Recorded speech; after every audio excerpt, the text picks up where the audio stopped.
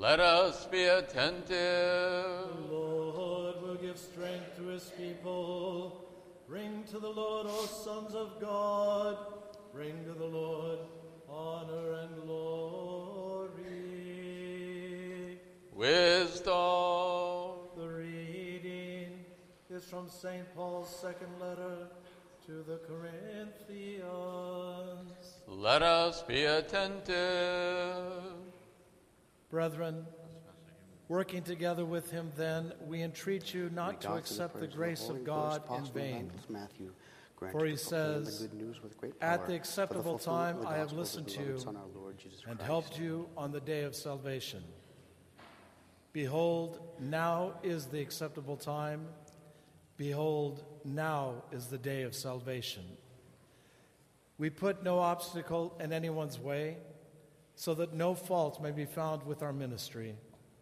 But as servants of God, we commend ourselves in every way, through great endurance, in afflictions, hardships, calamities, beatings, imprisonments, tumults, labors, watching, hunger, by purity, knowledge, forbearance, kindness, the Holy Spirit, genuine love, truthful speech, and the power of God, with the weapons of righteousness for the right hand and for the left, in honor and dishonor, in ill repute and good repute.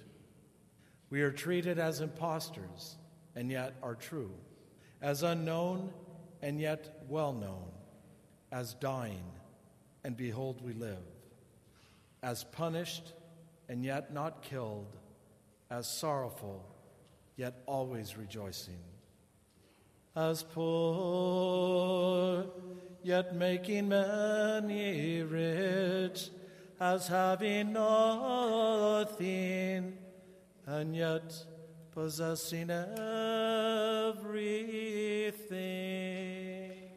Peace be with you, the reader.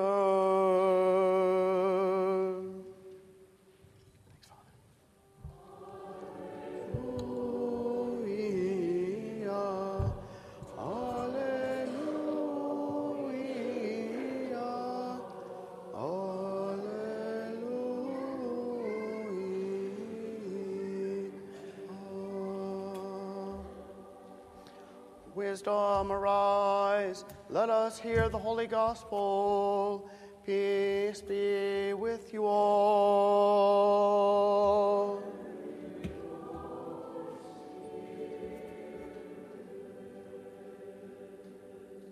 The reading is from the Holy Gospel according to St. Matthew. Let's be attentive. Glory to you, O Lord. Glory to you. The Lord said this parable. A man going on a journey called his servants and entrusted to them his property. To one he gave 5 talents, to another 2, and to another 1, to each according to his ability. Then he went away. He who had received the 5 talents went at once and traded with them, and he made 5 talents more. So also he one had 2 talents, made 2 more. But he who had received the 1 talent went and dug in the ground and hid his master's money. Now after a long time, the master of those servants came and settled accounts with them. And he who had received the 5 talents came forward, bringing 5 talents more, saying, Master, you delivered to me 5 talents. Here I have made 5 talents more. His master said to him, Well done, good and faithful servant. You have done faithful over a little. I will set you over much. Enter into the joy of your master. And he also who had the 2 talents came forward, saying, Master, you delivered to me 2 talents. Here I have made 2 talents more. His master said to him, Well done, good and faithful servant. You have been faithful over a little. I will set you over much. Enter into the joy of your master. He also, who had received the 1 talent, came forward, saying, Master, I knew you to be a hard man, reaping where you did not sow, and gathering where you did not winnow. So I was afraid, and I went and hid your talent in the ground. Here you have what is yours. But his master answered him, You wicked and slothful servant, you knew that I reap where I have not sowed, and gather where I have not winnowed. Then you ought to have invested my money with the bankers, and at my coming I should have received what was my own in interest. So take the talent from him, and give it to him who has the 10 talents. For to everyone who has will be given more, and he will have abundance. But from him who has not, even what he has will be taken away. And cast the worthless servant into the outer darkness. There men will weep and gnash their teeth. As he said these things, he cried out. He who has ears to hear, let him hear. Peace be with you who proclaim the gospel.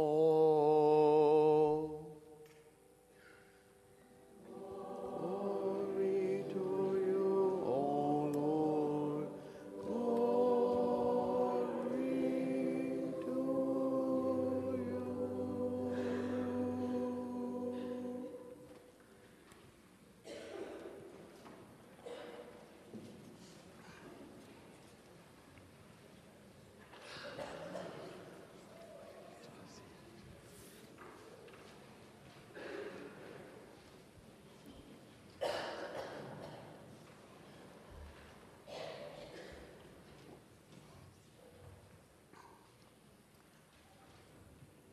In the name of the Father, and of the Son, and of the Holy Spirit. Amen. In a book written by Frankie Schaeffer, I read the following. He said, The American God loves you and has a wonderful plan for your life, but he does not want you to have to struggle to realize it.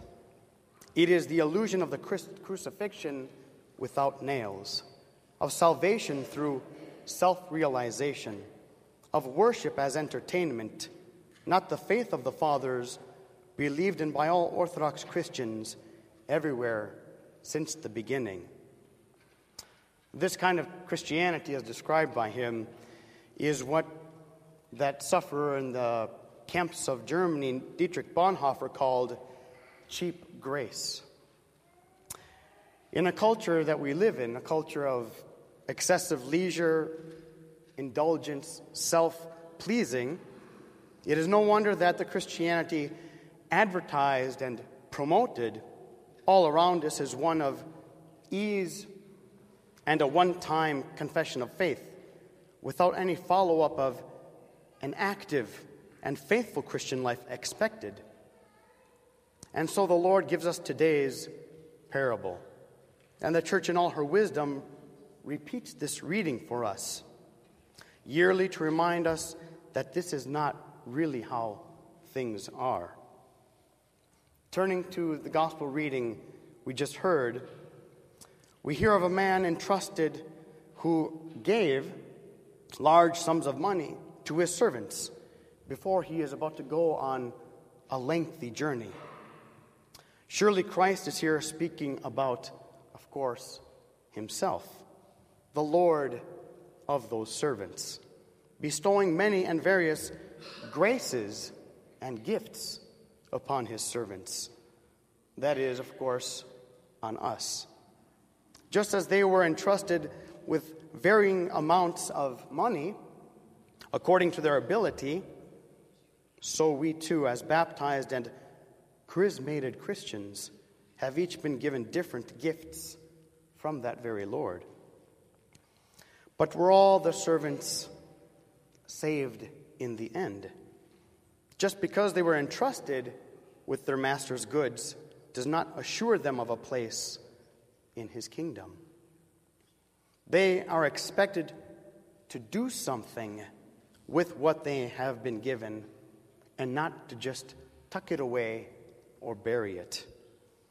There is no assurance here, only a duty to love the Lord and to work for him through love until his return, until he comes back and says, "What have you done with what I gave to you?" Yes, they freely received those goods. We hear that. He just gave it to them. Just as we freely were given the Holy Spirit and different gifts. But the story does not end there. It reads, "But after a long time, the Lord of those servants is coming and settles accounts with them." Being given something freely is one thing. Judgment and accountability for what has been given is another.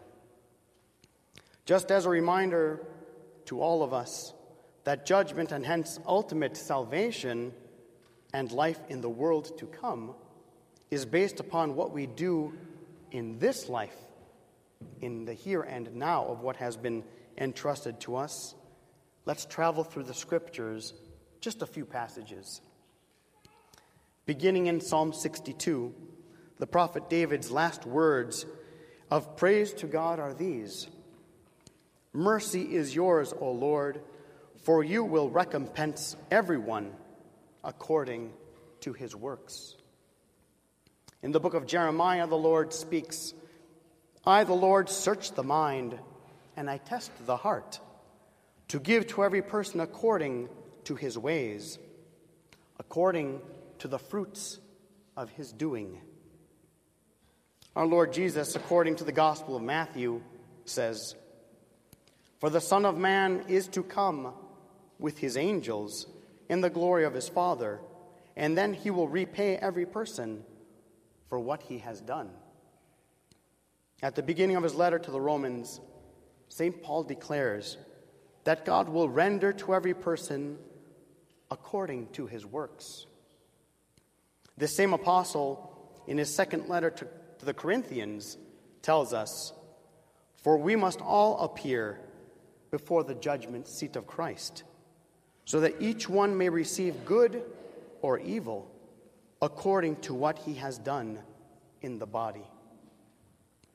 And finally, the last book of the Bible, the mystical Revelation, St. John declares, "And I saw the dead, great and small, standing before the throne, and the books were opened.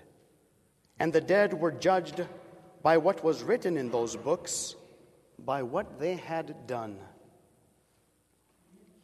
St. Paul exhorts us to work out our salvation with fear and trembling. And our God expects us to use our gifts to serve one another through love. It is no wonder that St. James tells us, "What does it profit, my brethren, if a man says he has faith, but has not works? Can his faith save him? Faith by itself, if it has no works, is dead." As an example and challenge for us, we remember a great saint, St. Haralambos, the priest martyr, this coming Wednesday, the 10th of February. A man who absolutely did not squander the gifts given to him. He was not a complacent Christian, satisfied with mediocrity and spiritual laziness, but like the epistle proclaimed today, he worked together with God, cooperating with the grace entrusted to him. He did not receive the grace of God in vain, as St. Paul warned, only to lose it in the end. No, he multiplied his faith as a good and faithful steward through much physical, spiritual toil and labors. Ordained a priest at a very young age, he brought the light of the Lord's love to everyone in his community. And because of his priestly zeal, he was also put to the ultimate test by the pagan authorities. He was tortured for many months enduring them all by the grace of God. After not renouncing his faith in Christ, this great martyr at 103 years of age was lashed, slashed, and dragged through the streets, even crucified. And when the executioner was about to drop the sword upon that saintly man's neck, a divine and heavenly voice said, "Well done, my faithful servant. Enter into the kingdom of heaven." My brothers and sisters in the Lord, we have all been given the gifts of the Holy Spirit and endowed with various graces. We are to multiply them through good works and in the service to Christ's body, his church. For they are not our gifts, but the Lord's. Look at the prophet David, how he was given a brilliant king's crown that weighed 1 talent of gold, approximately 70 pounds. And he multiplied that talent. He did not bury it or hide it like the slothful servant in the parable we heard about. But rather, the story goes on to say in 2 Samuel that David brought forth the spoils of the city, a very great amount. The riches from that city can be understood spiritually to be the beautiful prayers we find in the book of Psalms, which he wrote, his offering back to God for what had been entrusted unto him. David brought forth fruits of praise and worship, tears of repentance, of glory and thanksgiving. In like manner, we are given a most beautiful jeweled crown in the Holy Eucharist. It was also given to Judas, but in vain. He quickly buried that treasure, leading his master to crucifixion and burial, and unto his own condemnation. So what do we do with that most precious gift? Do we also receive this most sacred treasure in vain? Or does it inspire us to cry out like the thief, "Lord, remember me when you come in your kingdom"? Does it nourish our souls and strengthen us to proclaim our faith and to keep the holy commandments? We are to imitate the 2 faithful servants of the parable and immediately go and multiply that gift given to us through prayer, thanksgiving, good works, charity, service. Do all things for the glory of God and out of love for him, brothers and sisters. Because even if we do multiply our talents, are we not just doing our Christian duty? We shouldn't think it any great thing to fulfill the law of Christ, which St. Paul calls the law of love, but our duty and sacred responsibility. Jesus says this, "So you also, when you have done all that is commanded you, simply say, 'We are unworthy servants. We have only done what was our duty.'" So in closing, allow me to read a hymn, jumping a little bit ahead, to Great and Holy Tuesday, when we once again remember this parable of the talents, for it conveys the message of this parable very well. "Come, you faithful, let us labor with zeal for the Master, for he distributes his wealth to his servants. Let us therefore, each according to his ability, increase our talent of grace. Let one enhance wisdom through good works. Let another celebrate a splendid liturgy. Let another faithfully communicate the word of God to the ignorant. Let another distribute his wealth to the poor. For thus we increase our loan, and as faithful stewards of the grace given, we may be rendered more worthy of our Master's joy.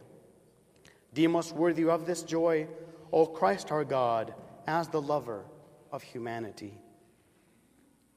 May our Lord, the bestower of many and diverse graces, grant us to stand at his right hand at his second dreadful and glorious coming, And may we all hear those blessed words, "Well done, good and faithful servant.